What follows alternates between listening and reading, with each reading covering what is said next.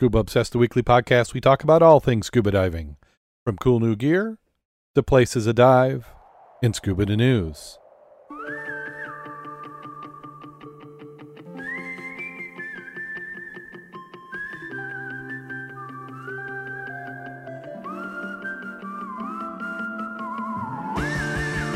Scuba Obsessed episode 495 is recorded live May 20th, 2021.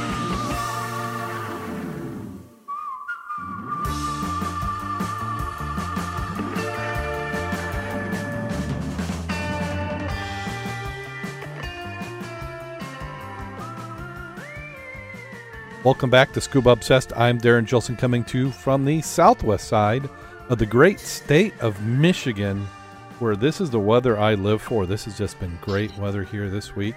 I'd like it this way all year round. What are you groaning about? You don't like the weather? I'm just showing my shirt.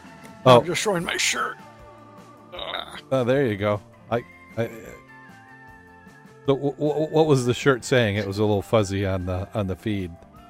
It's a Mark V helmet. My daughter sent that. Oh, a Mark V? There you go. That is nice. Very nice. Yeah, I haven't been able to get Our World Underwater to get me any new antique shirts because they have a facility there that's Mark V Club, basically. And they have some really good T-shirts with the Mark Vs for those who like that. Wow. Very nice. Who doesn't like a Mark V? Love it. Yeah. Of course. Every time I go down to Wolf's, I take a look at the one he's got on display. Uh-huh. I'd like to borrow that just for a little while. Yeah. I've never dove in a Mark V. We did that as a club event twice. One we did it at Andrews University. We had the breastplate, the helmet, and an actual hand pump device. Mm-hmm. And so if you're smart, you go down first because your buddies are energetic. Uh-huh. Because when they stop pumping, and every time you exhale, the water level goes up. You have to keep the air pressure to keep the water level down. So you always want to be first so they don't play tricks on you. And you never want to be last because everybody wants to get even. Oh, that's true. So there's the voice of experience there. Yes. And then we did a full dress at Barron Lake one time.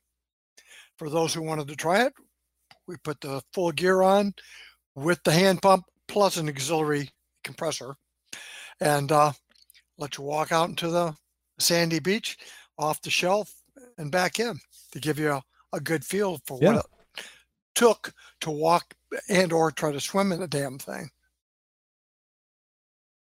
Swimming in a 5 is never easy. Something to do with those lead boots on your feet. The lead boots and the big brass helmet. Well, and the breastplate weight, and it depends on what you're driving. You know, if it's fast current, you got a lot of weight on you. Yeah. It would be an experience. It would be fun. I would, even with the helmet alone. I think now I'm up to taking it. I've just heard so many horror stories because my dad actually told me a story. He had a dive instructor who that was one of the things he liked to do is have people do the Mark V, and they did. It was up there around Saugatuck, and if I'm remembering the story correctly, he was in the boat and he had him roll out of the boat in the Mark V, and he went like I don't know. He went like helmet. No, you don't think that could happen? No. No, I've probably heard the story wrong then. Yeah, I cannot. Well, I won't say he didn't, but I would find it very awkward and hard to do without tipping the boat over. Yeah. Unless you got a big boat. Yeah, I can't remember, but I from what I hear, and I'll check with my dad, and I'll relay the story of the Mark V. I'm sure it'll be an interesting one. So let's see. I'd like to thank everybody who's in the chat room. We've got Discord on. They're playing producers, having a whole great time in there. Karen showing her pens. Nice. Joe's always got some nice. She's got some pens. Very nice pens. Yeah. She should show the kind of pens I got. She gave me. Those are nice diving stuffs. Are you seeing it coming across? Yes. I do know that if I were working and we had Christmas gifts and stuff, those for special people would be nice. Yeah. I'd like to thank everybody who is in the chat room and also everybody who's in the live stream. This is week 5 of our live stream experiment, so you need to let us know how you think that's going. YouTube, we're getting streamed onto YouTube, getting the feel for that.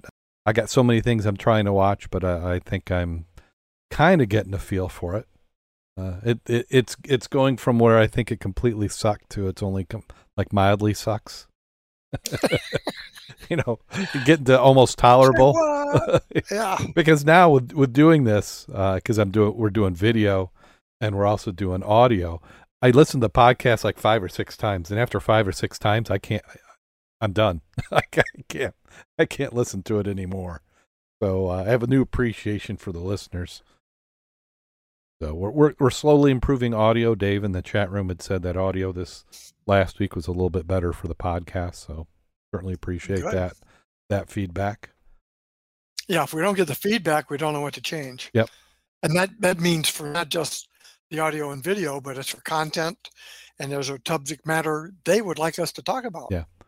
And I've got some ideas on that. I was going to do some tonight, but trying little steps at a time. I want to do too much, and I got to just keep it little bitty steps of adding something. But now that we got the video going, we're going to be able to add some more video content stuff, that videos that we actually take, and going to play around with some live streams. So that's an episode we're going to come up with, is just kind of explain just some of the ideas of how we would live stream a podcast from a location. So working on those details.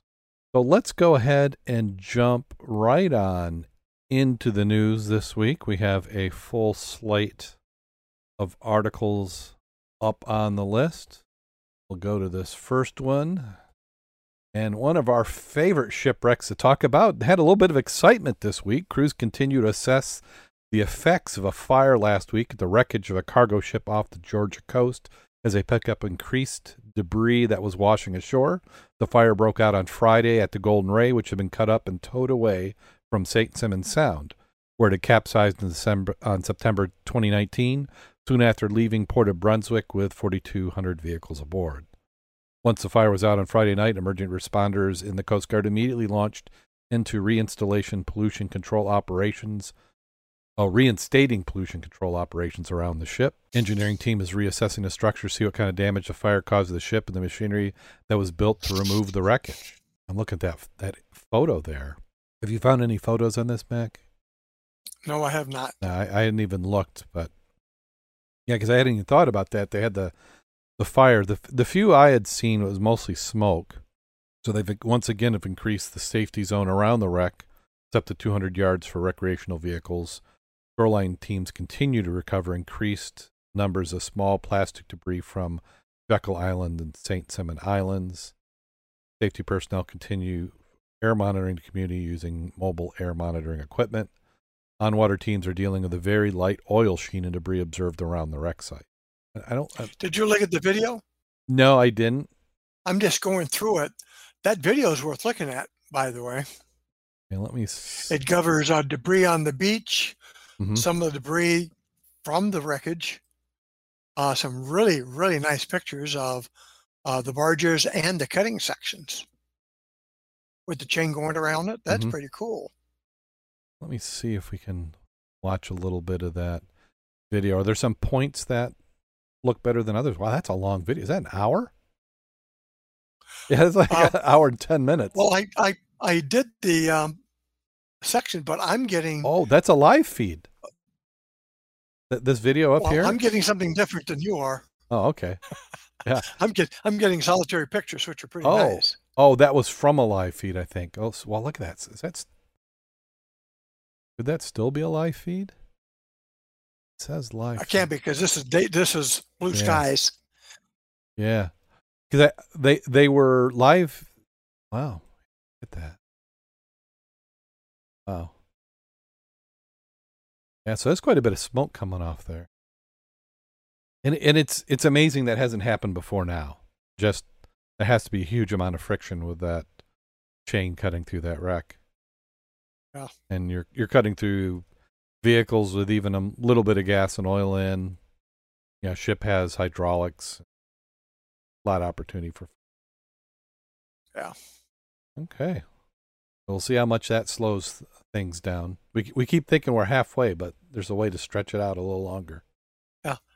I didn't know they had so much debris along the shoreline too.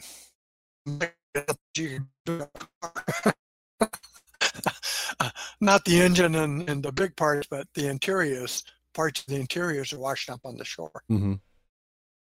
Because I imagine if that blade is going through or the chain, you're actually cutting the cars apart, and that's why you've got the car debris there. Never really thought about it until we saw the pictures. Yeah. It just makes sense that you would have things coming through. Yeah. Okay, so let's take a look at this next one. This is a follow-up to that lawsuit detailing details alleged negligence drowned Missoula diver in Lake McDonald. Lisa Mills immediately knew her daughter was dead when the sheriff called her in a dark November evening.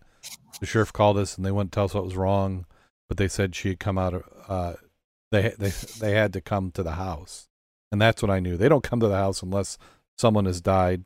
So I told my husband that Leanna died and we need to prepare ourselves. Was this the article related to what you had in the notes, Mac? Yes. I gave you what I thought was quite an interesting highlight, and the verbiage she used.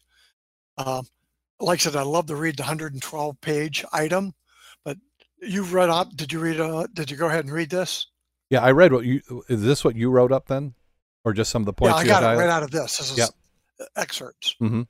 Yeah. So some of the experts you had was having attained her PADI open water certification after 4 dives. She had a drive on the Great Barrier Reef in 2018. To get her advanced open water certification for a new opportunity, she enrolled in October with Gull Dive. She rented equipment and a wetsuit from Gull Dive for her first dive in Seeley Lake, but received no orientation or instruction as required by PADI. Excuse me 1 second. Yep. This is where I go there. They're saying she's already a certified diver. What does she need instruction about with a wetsuit? Does that make sense to you? For a wetsuit? No. Well, and how about putting your gear on?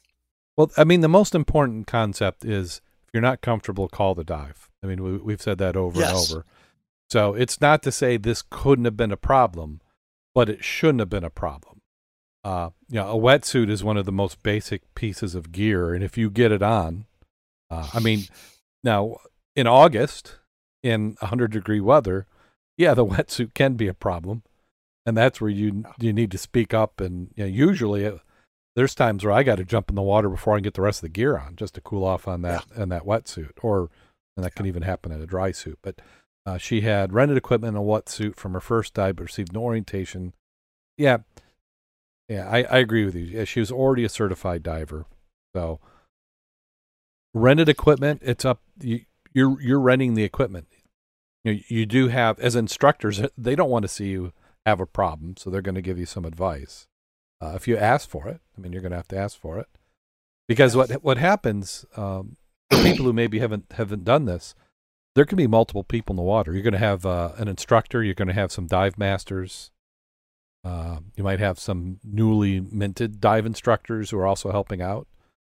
PADI has some requirements on what the ratio is of divers in training to instructors and support. I just disagree with some of the verbiage. Mm-hmm. The key item here is but the instructor had almost less experience than basically her daughter. Excuse me, no. What?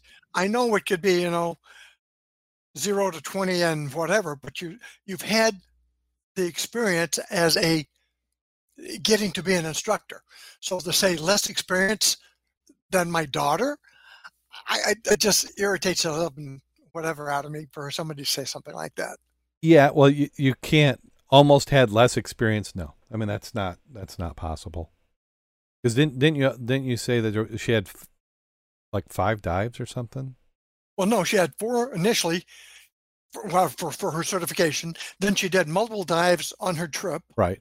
Okay. Now she wants to get additional experience and get her advanced open water. The other one should have taken her down to 60 feet. Right. Now she wants to get it so she can go a little higher. But some of the comments they made, like, well, the instructor was less experienced almost than my daughter. The other aspect, wasn't certified to teach diving at altitude or diving with a dry suit. First of all, she wasn't there in a dry suit. She was a wetsuit. It was cold. They said, if you want to, you could get a dry suit. That was the second part that really irritated me, is that they talked about, well, the instructor didn't know about the dry suit. I'm concerned is when she got the dry suit, they did not sell her or give her the inflator hose. Oh. All right, so now she winds up going there. She's got a dry suit on she's never used. There is no inflator hose. So can you dive without the inflator hose? I would not recommend it. No, it's okay. But you can, but you can. There's not. You can just plug it. You can just plug it up so you don't get the water through it. Shut your valve. You can dry. Yeah. Now, at what depth are you going to start become uncomfortable? About 12 feet. Yeah, I was going to say anything after 15 feet, it's starting to give me a squeeze, isn't it? Yeah. Yeah. Now, if you were experienced and you knew you had to do something, open your neck dam, you start letting water in, you ain't going to be squeezy anymore. Right? Not if you let your neck dam in, no. True. You're going to be wet, but by the same token, you're not going to be negative. Right. And that's if you did it at the bottom. If you happen as long as you're in the water. Yeah. If you happen, and some of this would be like if you or I who've dove many times in a dry suit, and we're going to do, because I would only want to do that with a shallow dive. You're adding complexity. So you could burp some extra air on the surface, knowing as you go down that it compresses. But that is just an equipment no to, especially for a new diver, to dive a dry suit without an inflator. Yeah, and what I don't know either is I'd like to know, was that a slope they went off of, or was it immediately a drop off and they're in deep water? Because I understand, and I believe I can understand what happened to her. It talked about here, dry suits keep divers warm by maintaining an envelope of air around the diver. But in a descent, water pressure increases, so the diver needs to add more air in their suits to compensate for the pressure. Divers need to be properly trained or the pressure can push in on the diver and squeeze them, changing the buoyancy and really affecting their movement. Now, been down a little bit and it does get tight, but I've never been far enough down without adding air to know how uncomfortable that gets. But I can imagine that if you're a newbie, that's going to be tremendously uncomfortable. You agree? Oh yeah. It's certainly going to be uncomfortable. Well, the other part I thought was interesting is, well, you don't depend upon the buoyancy or the BC. Your dry suit for your buoyancy. You have to have a BC. When they put her gear together, they realized they didn't have a hose that fed her dry suit, so they capped it. Said, you can dive that way. If you're going shallow, I don't see a problem. What I believe happened is as she went down, the suit got tighter and tighter and tighter on her. And that's when she got a little panicky, lost her regulator, and everything else went to hell from there. Yeah, it doesn't take too long with the regulator out of your mouth for it to be over. Well, the other part was interesting. And again, how much of this is true, you don't know. They said the instructors discovered the air tank regulator they rented to the lady could not be connected to her dry suit because it didn't have the hose. Instead of canceling the dive, the instructors told her she could use her inflatable buoyancy compensator to keep herself vertically in position, which you can. But her control device was for use with her wetsuit, not a heavy or dry suit. That's what the mother is saying. That's not true. No, there's we don't have different BCs for wetsuit and dry suit divers. Right. But the other part that got me going was also, instead of a quick release weight belt, the instructor put 44 pounds of lead in the pockets of her dry suit and BCD. Now, I understand the BCD because that's where you're going to put it. Where on a dry suit would you put extra lead? There are dry suits with pockets, but not typically a rental dry suit. Yeah. So I was just curious, how much lead do you need when you dive in your dry suit? Me, and I'm a big guy, 18 pounds maybe 22. Really? Yeah, I don't load up a lot. I go as You go light. yeah, I go as light as I can. That just makes buoyancy better. How about I do 40 pounds? You do 40 pounds, really? Yes, I do. Wow. I'll have to check. I'm pretty sure it's like 20 to 22. 18, 20, 22, depends on the season. You know, if we're in the river, I'll add onto it. I mean, there's been times where I've come back up to the shore and done a clip on and thrown it on. Or I'll have a couple clip-ons and I can put it in the basket if I don't need it. Yeah, and it also depends on which dry suit. Yeah. For the Viking, for the thin stuff, you can get away with a lot less weight. But with like a Poseidon suit, which has got a lot of buoyancy to itself, I needed the extra weight. Well, yeah, because yours is kind of a neoprene, isn't it? Your dry suit? Yeah, yes. Yeah, that neoprene dry suit. You do. I would probably need even more than that. But yeah, I'm in a Viking, and if you don't have a whole lot of air in it, I actually dive with less weight in my dry suit than I do in a wetsuit. Oh, no way in blazes can I do that. Well, you see my wetsuit. Yeah. Well, the reason I even bring that up is I don't know what kind of pockets and how much lead they put in there, but my understanding, at least my BC, I have a minimum of 36 to 40 pounds of lift in my BC.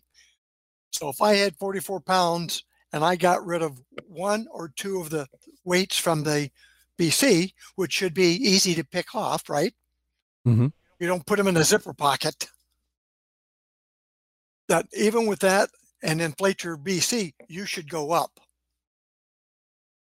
You agree? Yeah, exactly.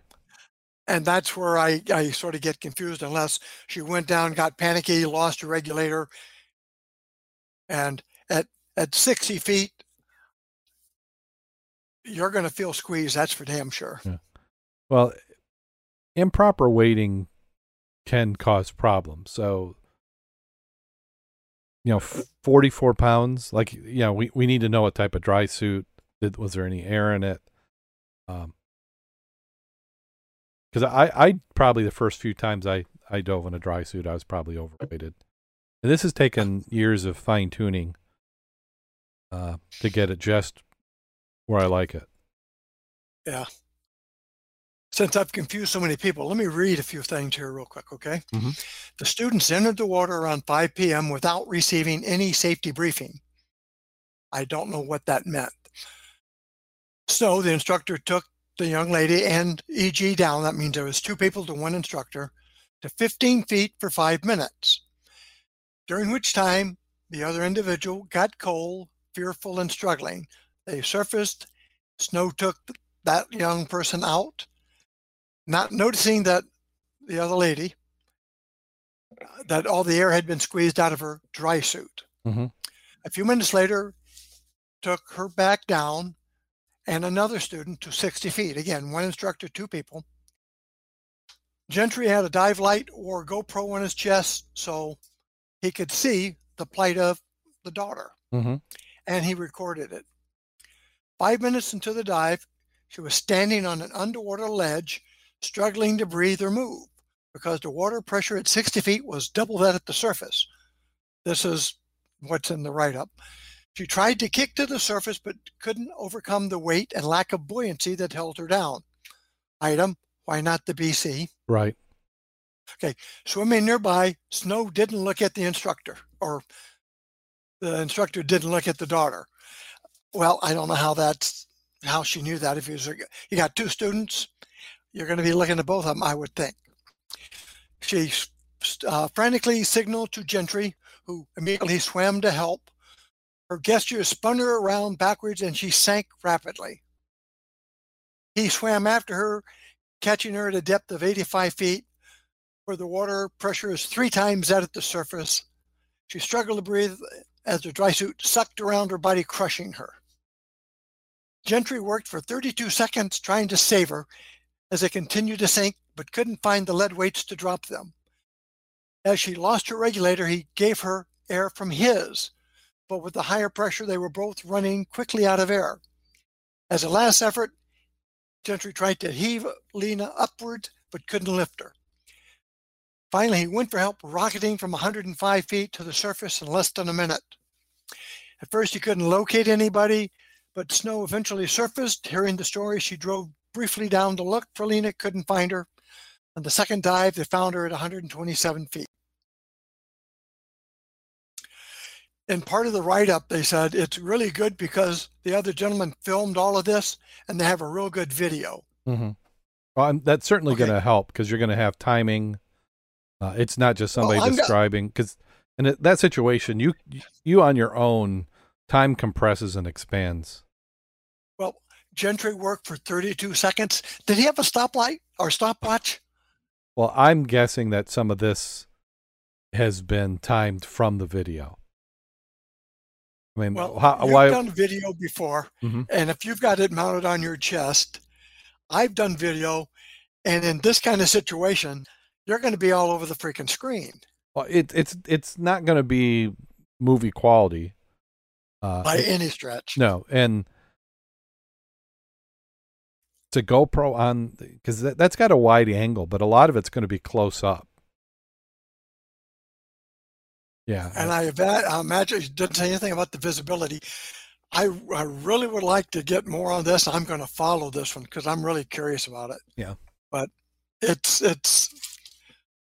I don't understand why it happened. Well, did they say, I mean, did she run out of air? Well, no regulator in her mouth. Right. Remember, he was buddy breathing, and then he went to the surface. It sounds like she didn't get her regulator back.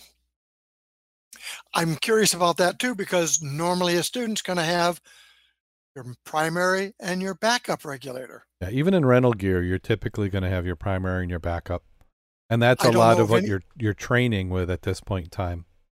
Right, because everything Wolf does, you get 2 regulators. Well, they're not going to. The PADI course isn't going to let you. You've got to have a primary and a backup, especially at advanced. You're not.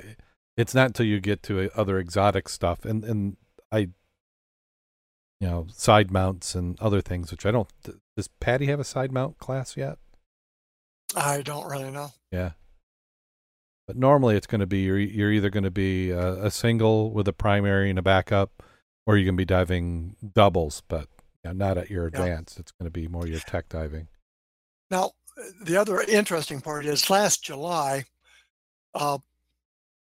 Ellen Hubble sued Gull Dive in the death of her husband, who drowned in another diving incident in June of 2019. Mm-hmm. The gentleman hadn't dove he was scuba trained, but he had not dove in over 25 years. Oh, wow. And it said he hadn't scuba dived in more than 25 years, so he wasn't certified. I don't know if that means he was certified and they consider it lapsed, which we know is not true. Right. So he certainly wasn't current.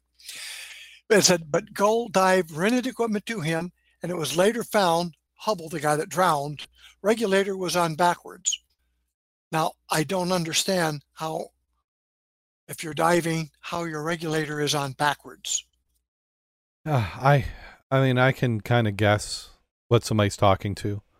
What does that mean? Well, I put my regulator on backwards. Well, I put my regulator on upside down.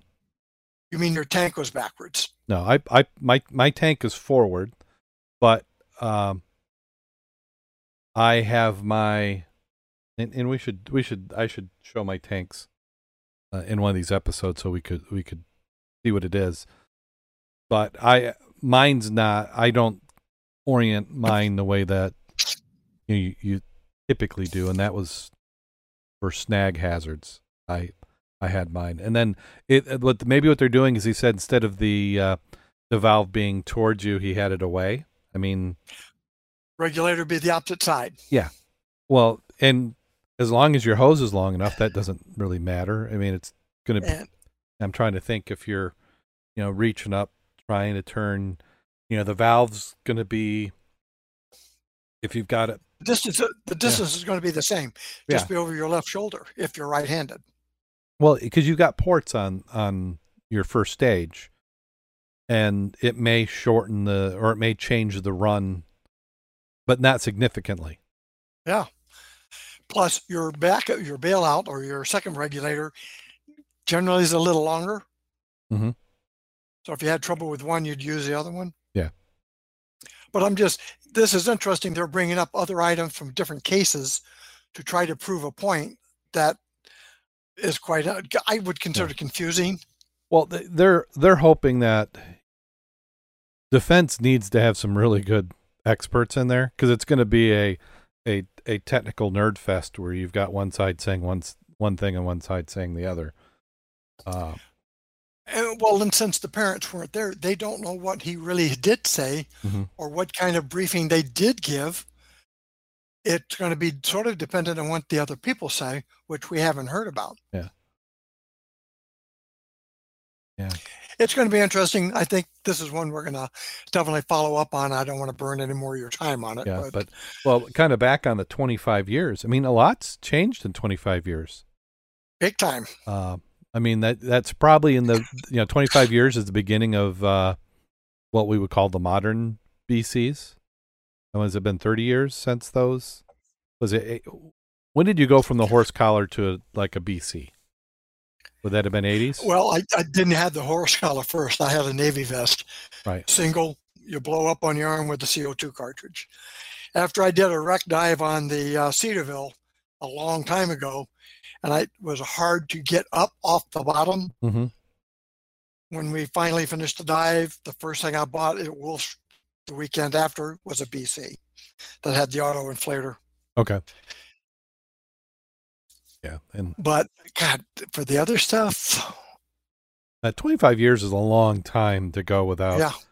Yeah. But it's still the divers, because a dive shop, all they have to do is make sure that you're a certified diver to rent equipment. And that's the other part that got me. So he wasn't certified. If he was a real diver before, one would think he did have a C card. And logistically, I've never seen one with an expiration date. No, I've never heard of it. I could be wrong. Somebody prove us wrong. Put it in the comments. Send us an email. I mean, common sense would preclude it that you really want to say current, but yeah. And that's a whole nother discussion too, is the whole debate on whether there should be expirations on dive training and certification. Practically, common sense says that you need to maintain your skills, but as far as a requirement, there isn't. Yeah, the danger there is you do it for 2 or 3 years, then you stop, and then 25 years later you pick it up again. Yeah, that's if too you long. haven't had some. Yeah, if you have not had some refresher in pool time, you're asking for trouble. Yeah, but if I'm a dive shop and I see a new guy, and I'm assuming they either checked a C card or they looked them up, but I mean that could be what they're going to go after, is say that they didn't. But I mean, one thing is I believe it just says who they are and when the date was that they got the certification. I mean, there's a lot of us with C cards that have been around a while.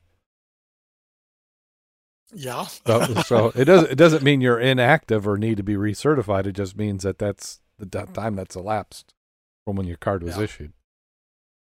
Yeah, you're not a total newbie. Yeah.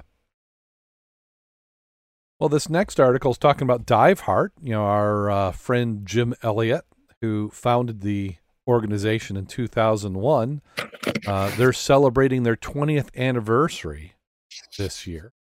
So DiveHeart, which is based out of Downers Grove in Illinois, who is a nonprofit, and their mission is helping children, veterans, and others with disabilities through adaptive scuba and scuba therapy. Their goal is to help revolutionize rehabilitation using zero gravity underwater to help those with everything from mobility issues to chronic pain and post-traumatic stress. Underwater, the weightless wonder of the water column gives wheelchair users and others with disability freedom from gravity where the chronic pain evaporates. Through these programs, participants develop confidence, independence, and self-esteem, as well as other physical and psychological benefits.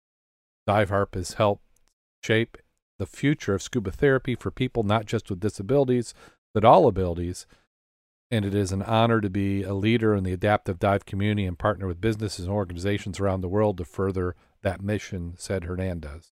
As part of the 20th anniversary, she said Dive Heart is launching a 20 for 20 fundraiser to continue support for the programs. She hopes to reach her goal of raising $20,000. 1 out of 5 people in the world has a disability, and millions of people around the world suffer from chronic pain. Hernandez says millions find more relief in the water through aquatherapy. The nonprofit Dive Heart takes the relief one step further through scuba therapy. It will continue to do this with donations from the public and other partners. Throughout the years, Dive Heart continues to help facilitate cutting-edge scuba therapy research with university medical centers around the country and has the most innovative adaptive scuba training program in the world for scuba instructors and dive buddies who want to learn to work with people with disabilities underwater and non-scuba.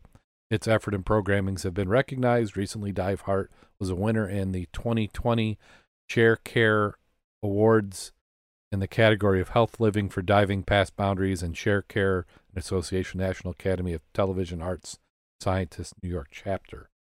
A big 2021 goal, Elliott said, is for Dive Heart to get a gift of land so it can build the world's deepest warm water therapy pool to replicate some of the benefits of scuba therapy that sees in the open water environments. It is our hope this new facility will revolutionize rehabilitation, not just for people with disabilities, but people of all abilities. So if you want to find out more information, you can visit them at diveheart.org. A little bit of a press release, but they're a great organization. We need to have Jim Elliott back on the show. He was one of our early guests, when we had done less than 50 episodes. So that'd be good to have him on. And we've had a good number of our people in the club and or associated with the club who have actually taken those courses to help with some of that. Yeah. Up there with the Mary Free Bed. Yes.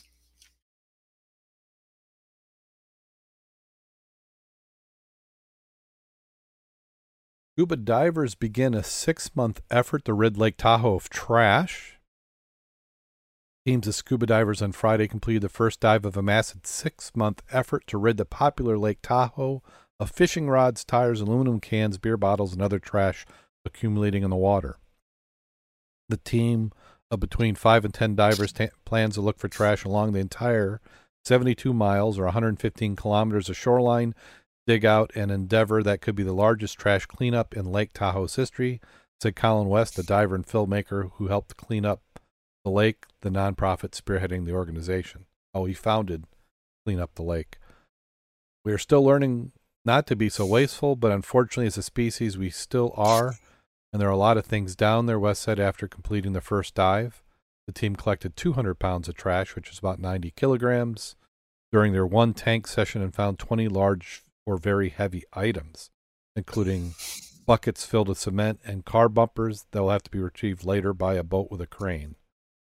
Yeah, you could do lift bags. Yeah. There you go. Come on. The plan to dive 3 days a week down to 25 feet, 7 meters in depth. The cleanup effort will cost $250,000. They paying these people? They must be. I mean, the nonprofit is collected through grants. Yeah, 200. Yeah, I would want an accounting of that. I would want to see where we have cleaned up. So they did 200 pounds. How much did we do at Niles in an ecology dive? We recycled. I had over 200 pounds. Well, we recycled that steel in the trailer. I mean, that had. Oh yeah. That was 500-600 pounds. We filled a dumpster. Yeah. Geez, somebody owes us $249,750. Or at least 200 or 300 for coffee and donuts. Yeah, Yeah. So I'm not criticizing them, but that $250,000, I want to know really where that money is going to. If you're like, say you are going to bring a crane out there and you're going to do some heavy pieces, and there are pieces that are going to be easier to take out, but yeah, that's a lot of money. Now, That's a couple of shekels there. Yeah. How many? Maybe they're reimbursing for tanks. The air. Maybe they're. That's a lot of air. See, that is. Yeah, that's. I could buy a good compressor for that. You're right. You could put everybody in hookahs with a nice long line. Yes. Back in 2008, after a diver friend told him he and others had collected 600 pounds of garbage from the waters of Tahoe's eastern shore, he decided to focus the trash in the water. How big? That's 72 miles of shoreline. I mean, yeah. Wow. I mean, that's a lot of shoreline.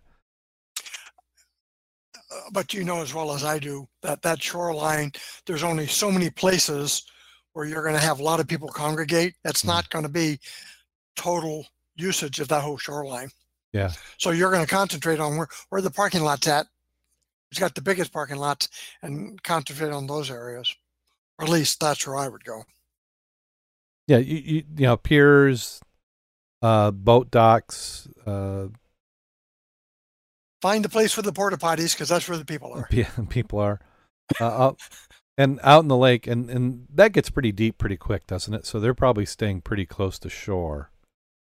Yeah. For a lot of these. Well, they said 25 feet are going to be their max. Yeah. That will cost too.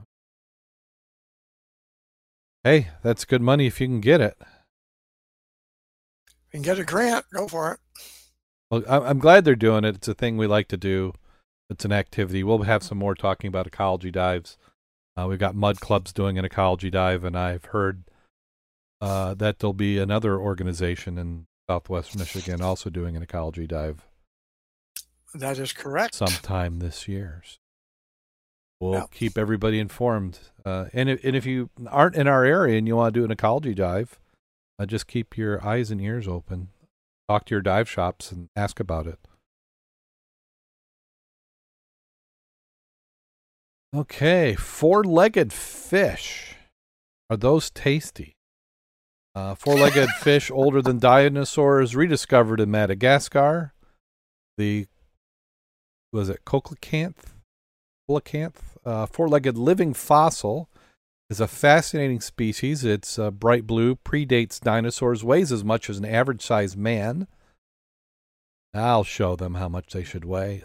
Their ship hasn't changed much in 420 million years. The critically endangered fish are known to exist off South Africa's east coast. So when one was discovered alive and kicking, it's bound to make headlines as demand for shark fins and oil drives fishers into deeper waters in Madagascar. The shark hunters are rediscovering previously unknown populations of West Indian Ocean coelacanths. This could be pretty bad news for the species, according to a report from Mahaga Bay, Manja Bay. Why can't I say that? News. For the local news. Local news. It's not even a name, and I can't even pronounce it. A nonprofit environment conservation platform. The species was believed to be extinct in 1938 when the first surviving fish was found off the east coast of South Africa.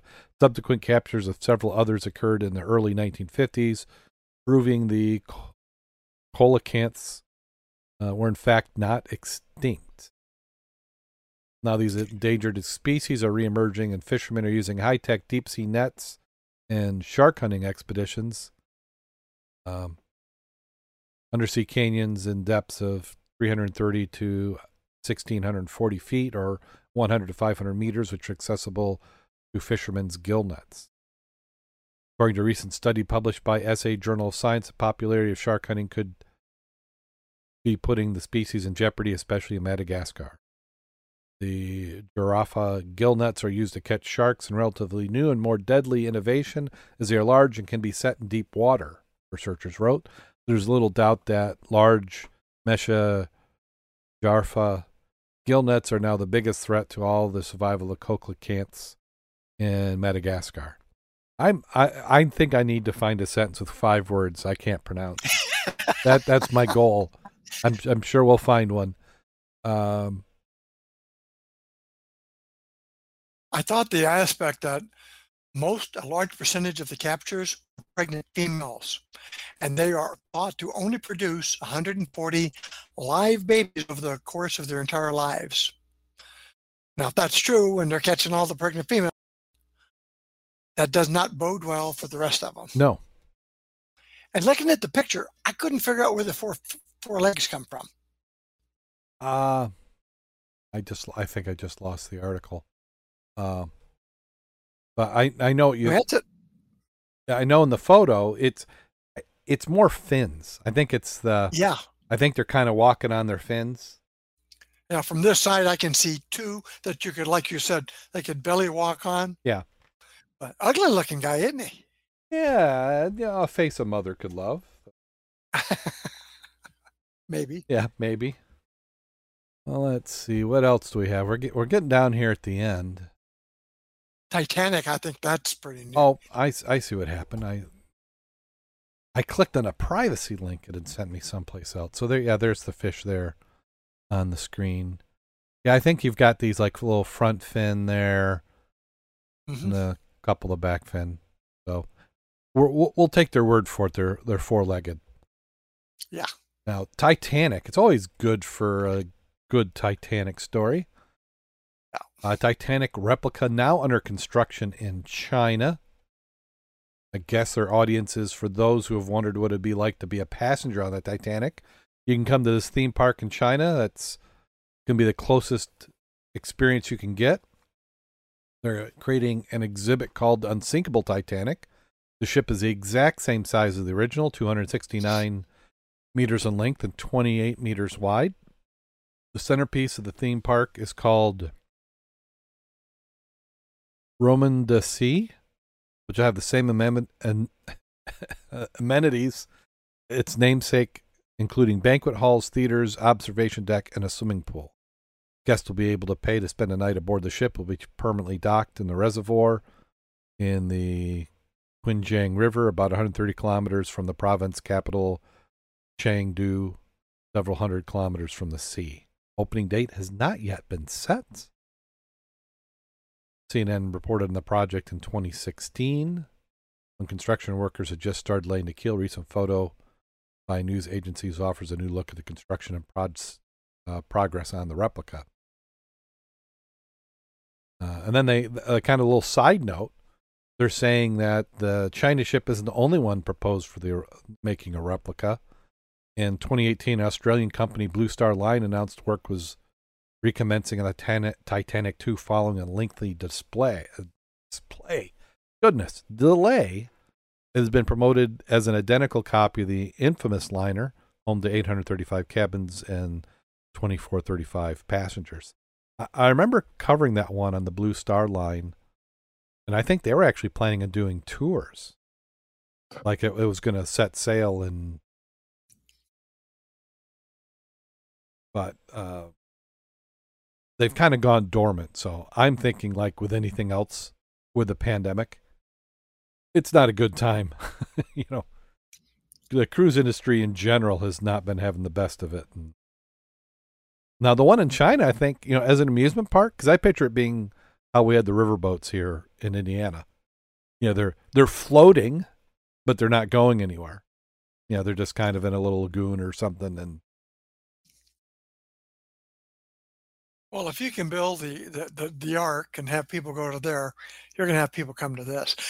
Now, my idea would have been a little different, though. Mm-hmm. You saw the picture of it, right, in that dry dock? Yeah. Did you see the picture? Okay. Yep. And it cost them $197 million to build this, right? Yep. Now, what they needed to do is have it a little deeper in the dry dock and then simulate the sinking. Oh, okay. Horror. And then they could play the music on that. You could be part of the, you see, when they make it, it's a theme park, amusement. Uh-huh. They could go over the top with that, Yeah, you could do The all. fireworks coming off of it, throw icebergs in there. Mm-hmm. I mean, would you simulate a sinking? Which was more active and participative? Just in there drinking and saying, "Hey, I'm gonna sit on the bow with a fan blowing in my face," or have a simulated sinking at night. I'd love that. I think the sinking would be awesome. Yeah, I mean, you wouldn't have to sink all the way down to the top deck, but you could really that would be a heck of an experience. Mm-hmm. I apologize for if you're a little warped, I suppose, like me. But yeah, I've trying to fix your video. Discord has decided, not Discord, OBS has decided it's not going to refresh her. You can always cut me off and just do the audio with it.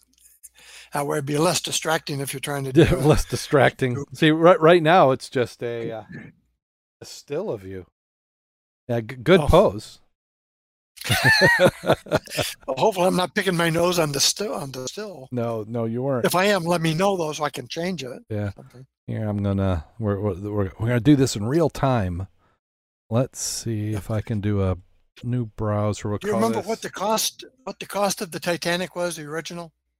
No, any idea? I don't remember. It says 1 billion won, which is $197 million to build a replica.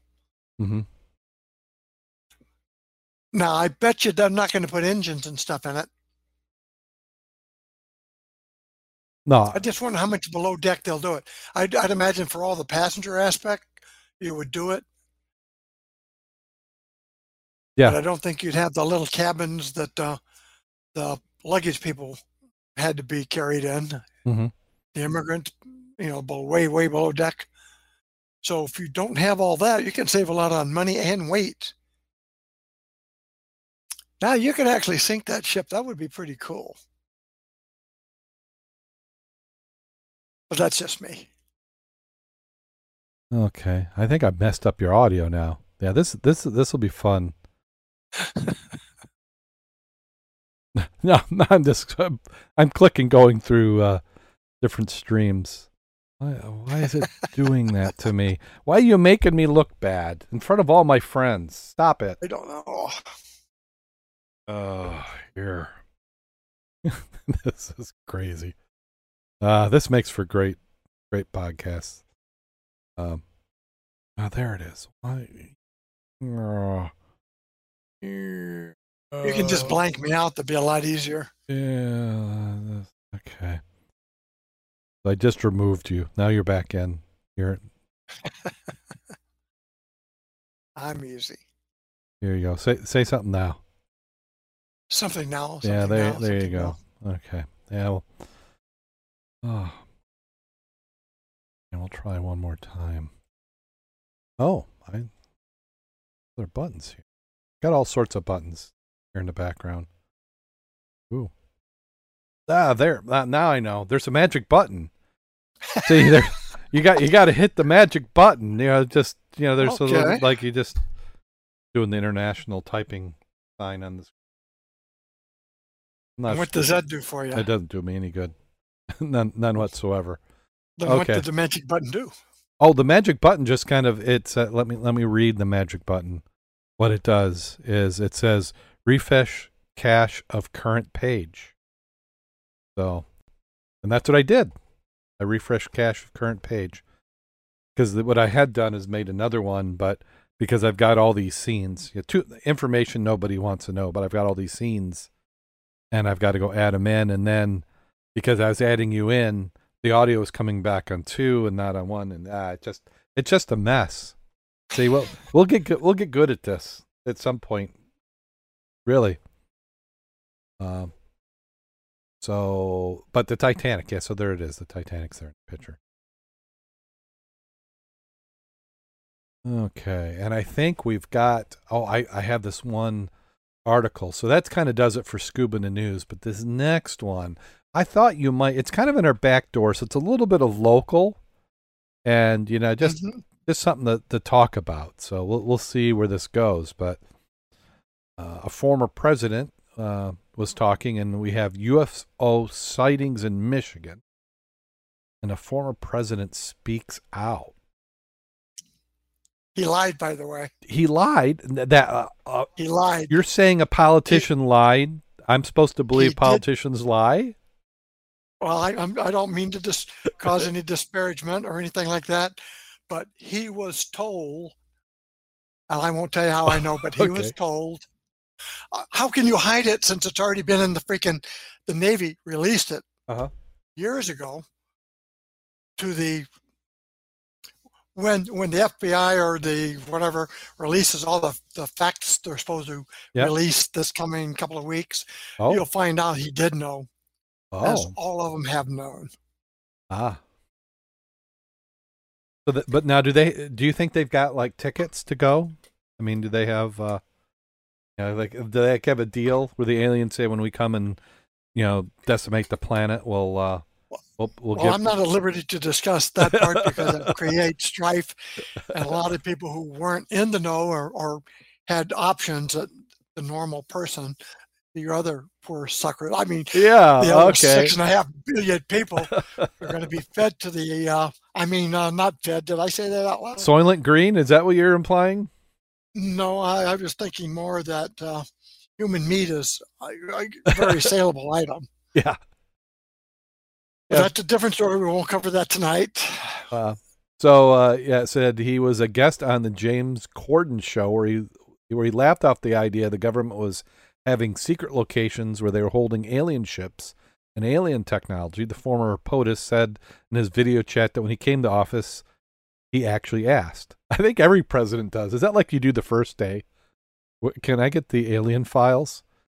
Well, what is it that they always say what is that book of American Secrets or something? Oh, I know the one you're talking about. Yeah. Right. Yeah. That's the one. I think that's the one you want to look at. Well, I think it's just a big book of knock-knock jokes. You think? Yeah. Yeah, that's all that is. It's 2020 and UFO sightings are on the rise here in Michigan. A number of sightings in our state has been on the rise for the past 2 years. Past April, there were UFO sightings in Clarkston and Battle Creek and areas unexplained objects in the sky in March. It's funny that when people say they have spotted flying objects and strange lights over the sky, we consider them crackpots until we see something unexplained. That is exactly what happened to me. I was commuting at the time from Owasso to South Lansing in the wee hours of the morning, heading west on I-69. I saw it look like a street light up ahead in the highway. I remember thinking to myself, who in the right mind would put up a street light in a random stretch of roadway? The bright light then shot up in the sky, hovered, then took a heading to the west at a very high speed. Yep, not a street light. After deciding I would keep this encounter quiet, more and more people reported the same thing. That means I saw my first and hopefully last UFO. Ain't the last. Oh, okay. Yeah, the key one. Do you ever go to MUFON? I know one of the individuals who does the investigations for this section of Michigan. Okay. And on March 24th, they had multiple witnesses identify, we think we've seen a UFO. And what it was is the witnesses in several states reported an enormous cylinder moving slowly across the sky, really, really high.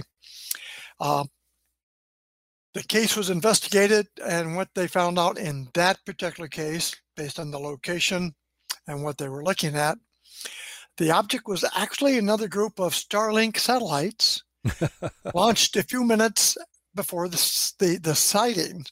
The SpaceX satellites appear as a single object when they first leave their launch vehicle and will slowly spread out to reveal individual satellites. So that one had a good explanation. But I don't know if you read anything today about the Navy again. Said, oh, by the way, we tracked another one out in California, went down, meaning from 80,000 feet to right at the surface of the water in 1 second. It then moved laterally away from the ship and then dove down into the ocean. So it went down into the water? Yes. Okay. Now, this gives credence to one that was reported 4 years ago off the California coast that was shadowing the Navy. Well, when this one went down, the one the Navy was shadowing, they had a submarine in the vicinity. The submarine tracked something going 380 knots underwater. Wow. Yeah, So, until they lost it. so how do you even track something that fast underwater? I mean, you're just. I mean, I guess maybe for torpedoes, you've got to have that sort of equipment. You've got some now that are supposed to be The hypersonic 700. Yeah. Right. The Russians have one out. We actually have one too. They don't talk about it. Yeah. But yeah, we do have some fast ones. But coincidental with the sub, and when you have a battle fleet, you've always got a couple of subs out there, fast attacks. You don't have boomers. Mm-hmm. And they're the ones who said, it wasn't, it is, now it ain't.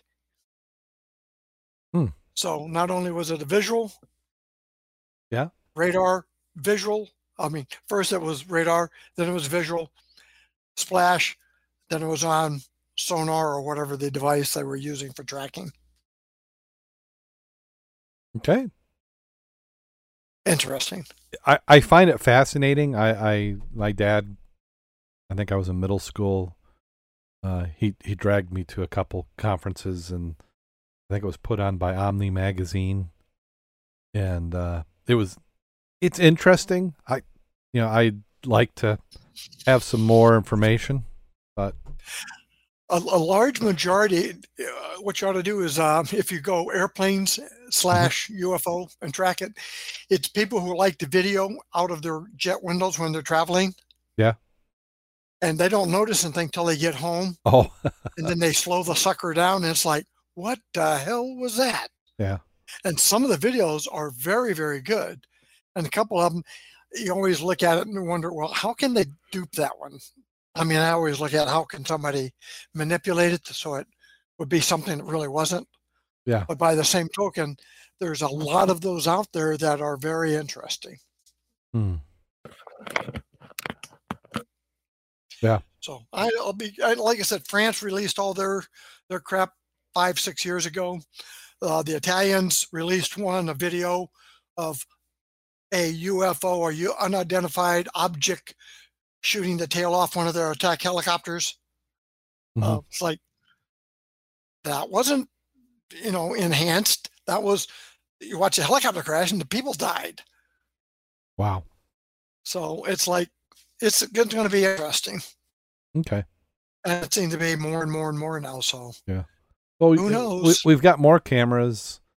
I mean, you can for less than $300 buy a dash cam for your car. So if you're driving when something happens, you can have it on your dash cam. You got GoPros. You've got. Oh, in Russia, overseas, that's almost, you got to have one because there's so many scams. They try to create accidents for the insurance. Yeah. They say it's awful overseas. Yeah. How much, I really don't know, but it doesn't sound like a happy time. No. But if you really want to try something interesting, take 2 identical cameras, put them on a tripod, have them on the seafront looking over Lake Michigan, for example, and have one on night vision, which is like the infrared. Yeah. And then look at them the next day for over an hour or two. You will see stuff in the infrared zone that you will find interesting. You'll find it hard to explain what it was because you don't see it in one, but you see it in the other one. They're mirror. The only difference is one's got the ultraviolet / night vision. Yeah. A lot of stuff out there. Yeah. And Michigan is a real big hotspot. Okay. And only time will tell when all become believers. I feel like I need like the theremin music or something that goes with this. Yeah. So do you believe people out there don't really realize that, how's that quote, we are not alone? Yeah, I'm one of those people that I admit it's possible, but I just don't know. I mean, that's what I've just based on my experience. Well, like they say, is you should be very afraid. Yeah. Unless you're the in-know people. I'm certainly not one of them who's in the know. So that does it for Scuba in the News and our UFO sightings. So has anybody been getting any diving in the last week? I saw that Kevin and Amy got some dives in. They've been in, and they've been shipwrecked. Not they, Bob and company, Sarge, and a few of those. Diamond Lake back on the wreck. Mm-hmm. They said it was getting mellow on the surface, still a little chilly at the bottom. So dry suit is in order. Yeah, dry suit if you got it. Yep, I got to dive this Saturday, so I'll give you at least what the river is like next week. Visibility looked pretty good too. I was out there last week. Surface-wise down, it's 2.5, 3 feet. It should be pretty decent. We haven't had any substantial rain. We've had a little sprinkling here and there. Yep. And then you also have grasses starting to grow. So even if you do get some rain, it's not like it is early in the spring where farmers have tilled the fields and stuff's starting to sprout.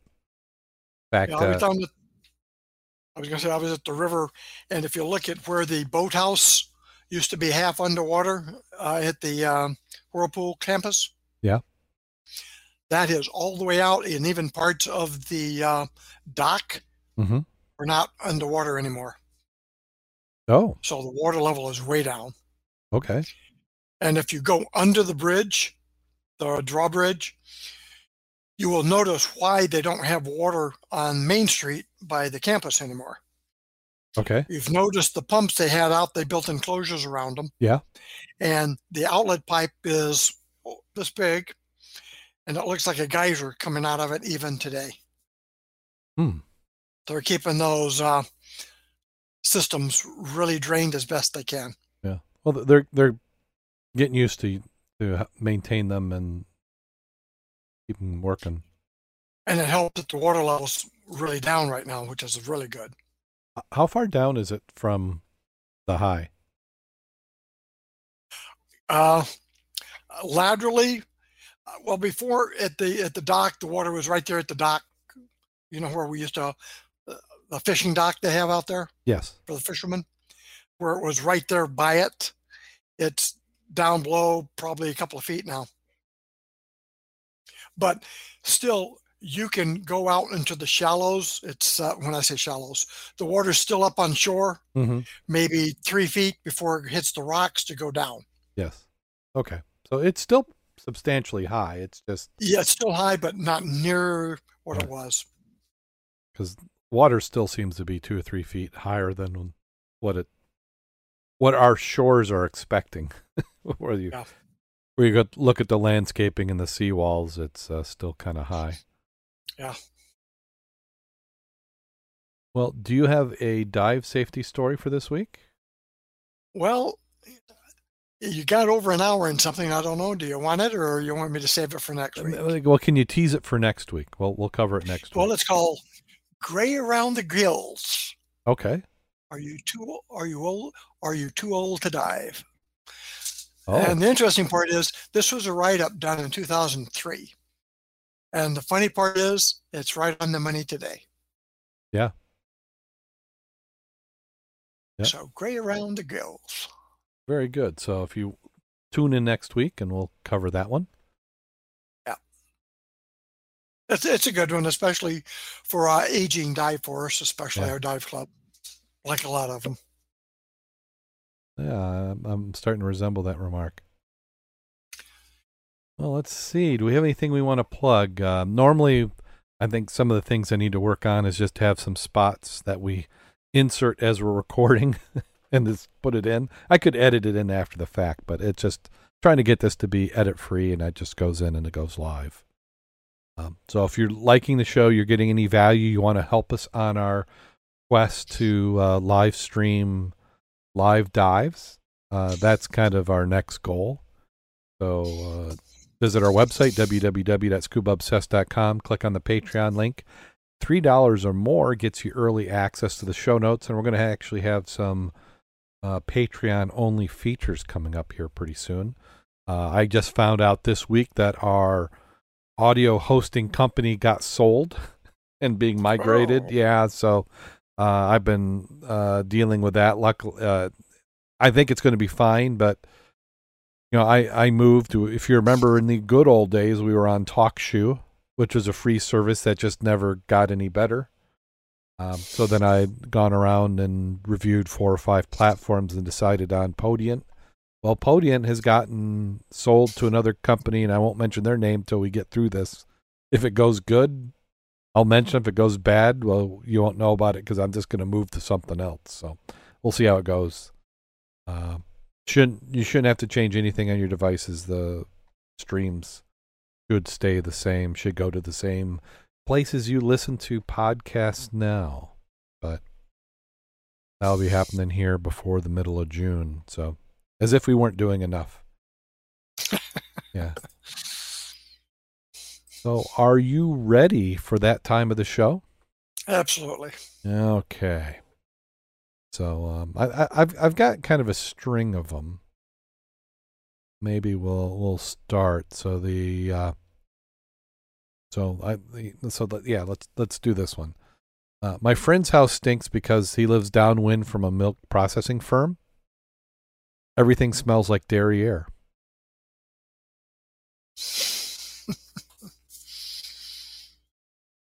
Pretty close. Yeah. A lot of cows. Yeah.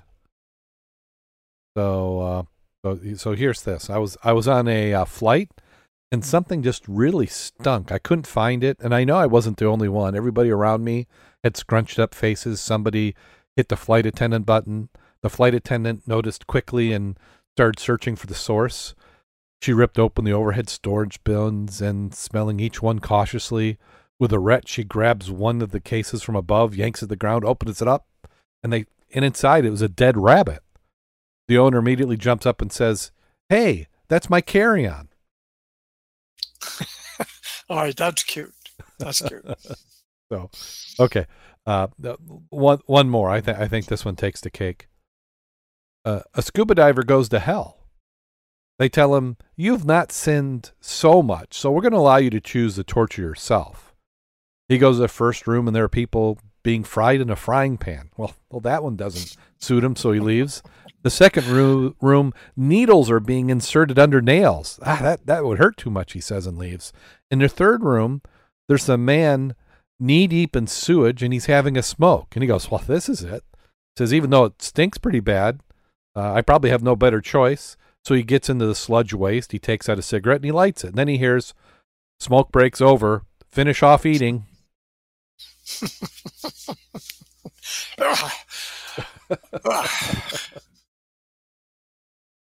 So, on that note, go out there and get wet. And stay safe. And keep your eyes on the heavens above. Yeah.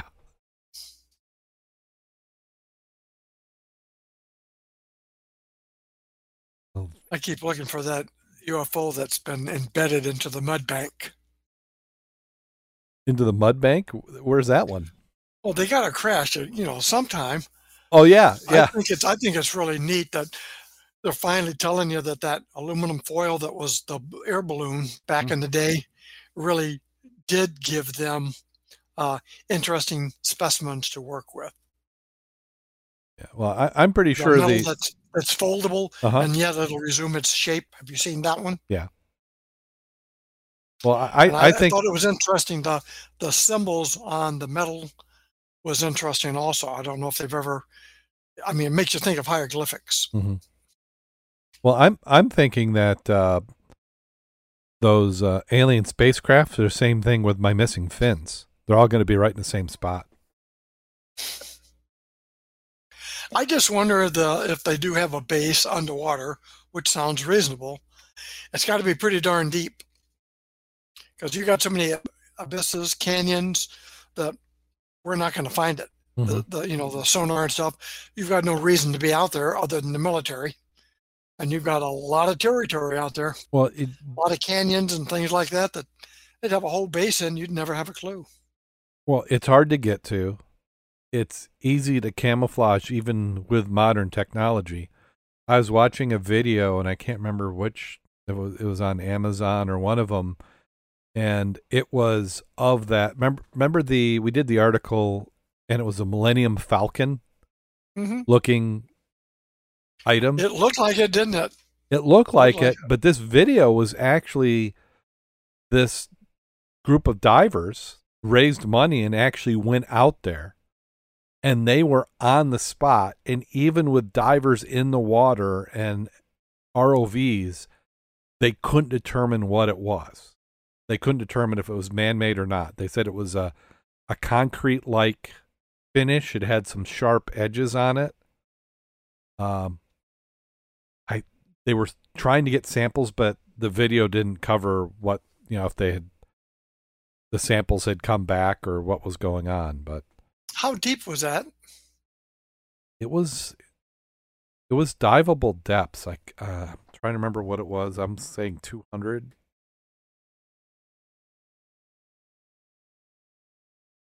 Might not even been that deep. Mm-hmm. And they've done they had some scans. And also in the video, they had a problem with their side scans got corrupted because they're planning on doing post-processing. And then several months later, somebody had finally gone through the data and fixed it and put it back together. And there was it was odd structures. I won't say it wasn't natural, but they were just kind of odd. There was something going on there. Oh, yeah. In the chat room, they're talking about Arvesta Lake. Yeah, we didn't talk about that. I know. I know Jim was trying to get some people to go out and help. Right, I was unable to. Yeah, the notice was a little short, so I couldn't. Well, if they had asked us, we did that last year at the end of the year and did a damn good job. Remember? Yeah. Well, and then they just said and gave us a week notice. We could have gone out there and done it again. Well, and Jim and I, when we were doing the side scanning, had talked about helping, doing that. Mm-hmm. And I'm guessing is that they decided they wanted to do it with their own crew again, which is what they did. Didn't work out too much. It didn't work out. Wow. If I was launching the space shuttle, everybody would die.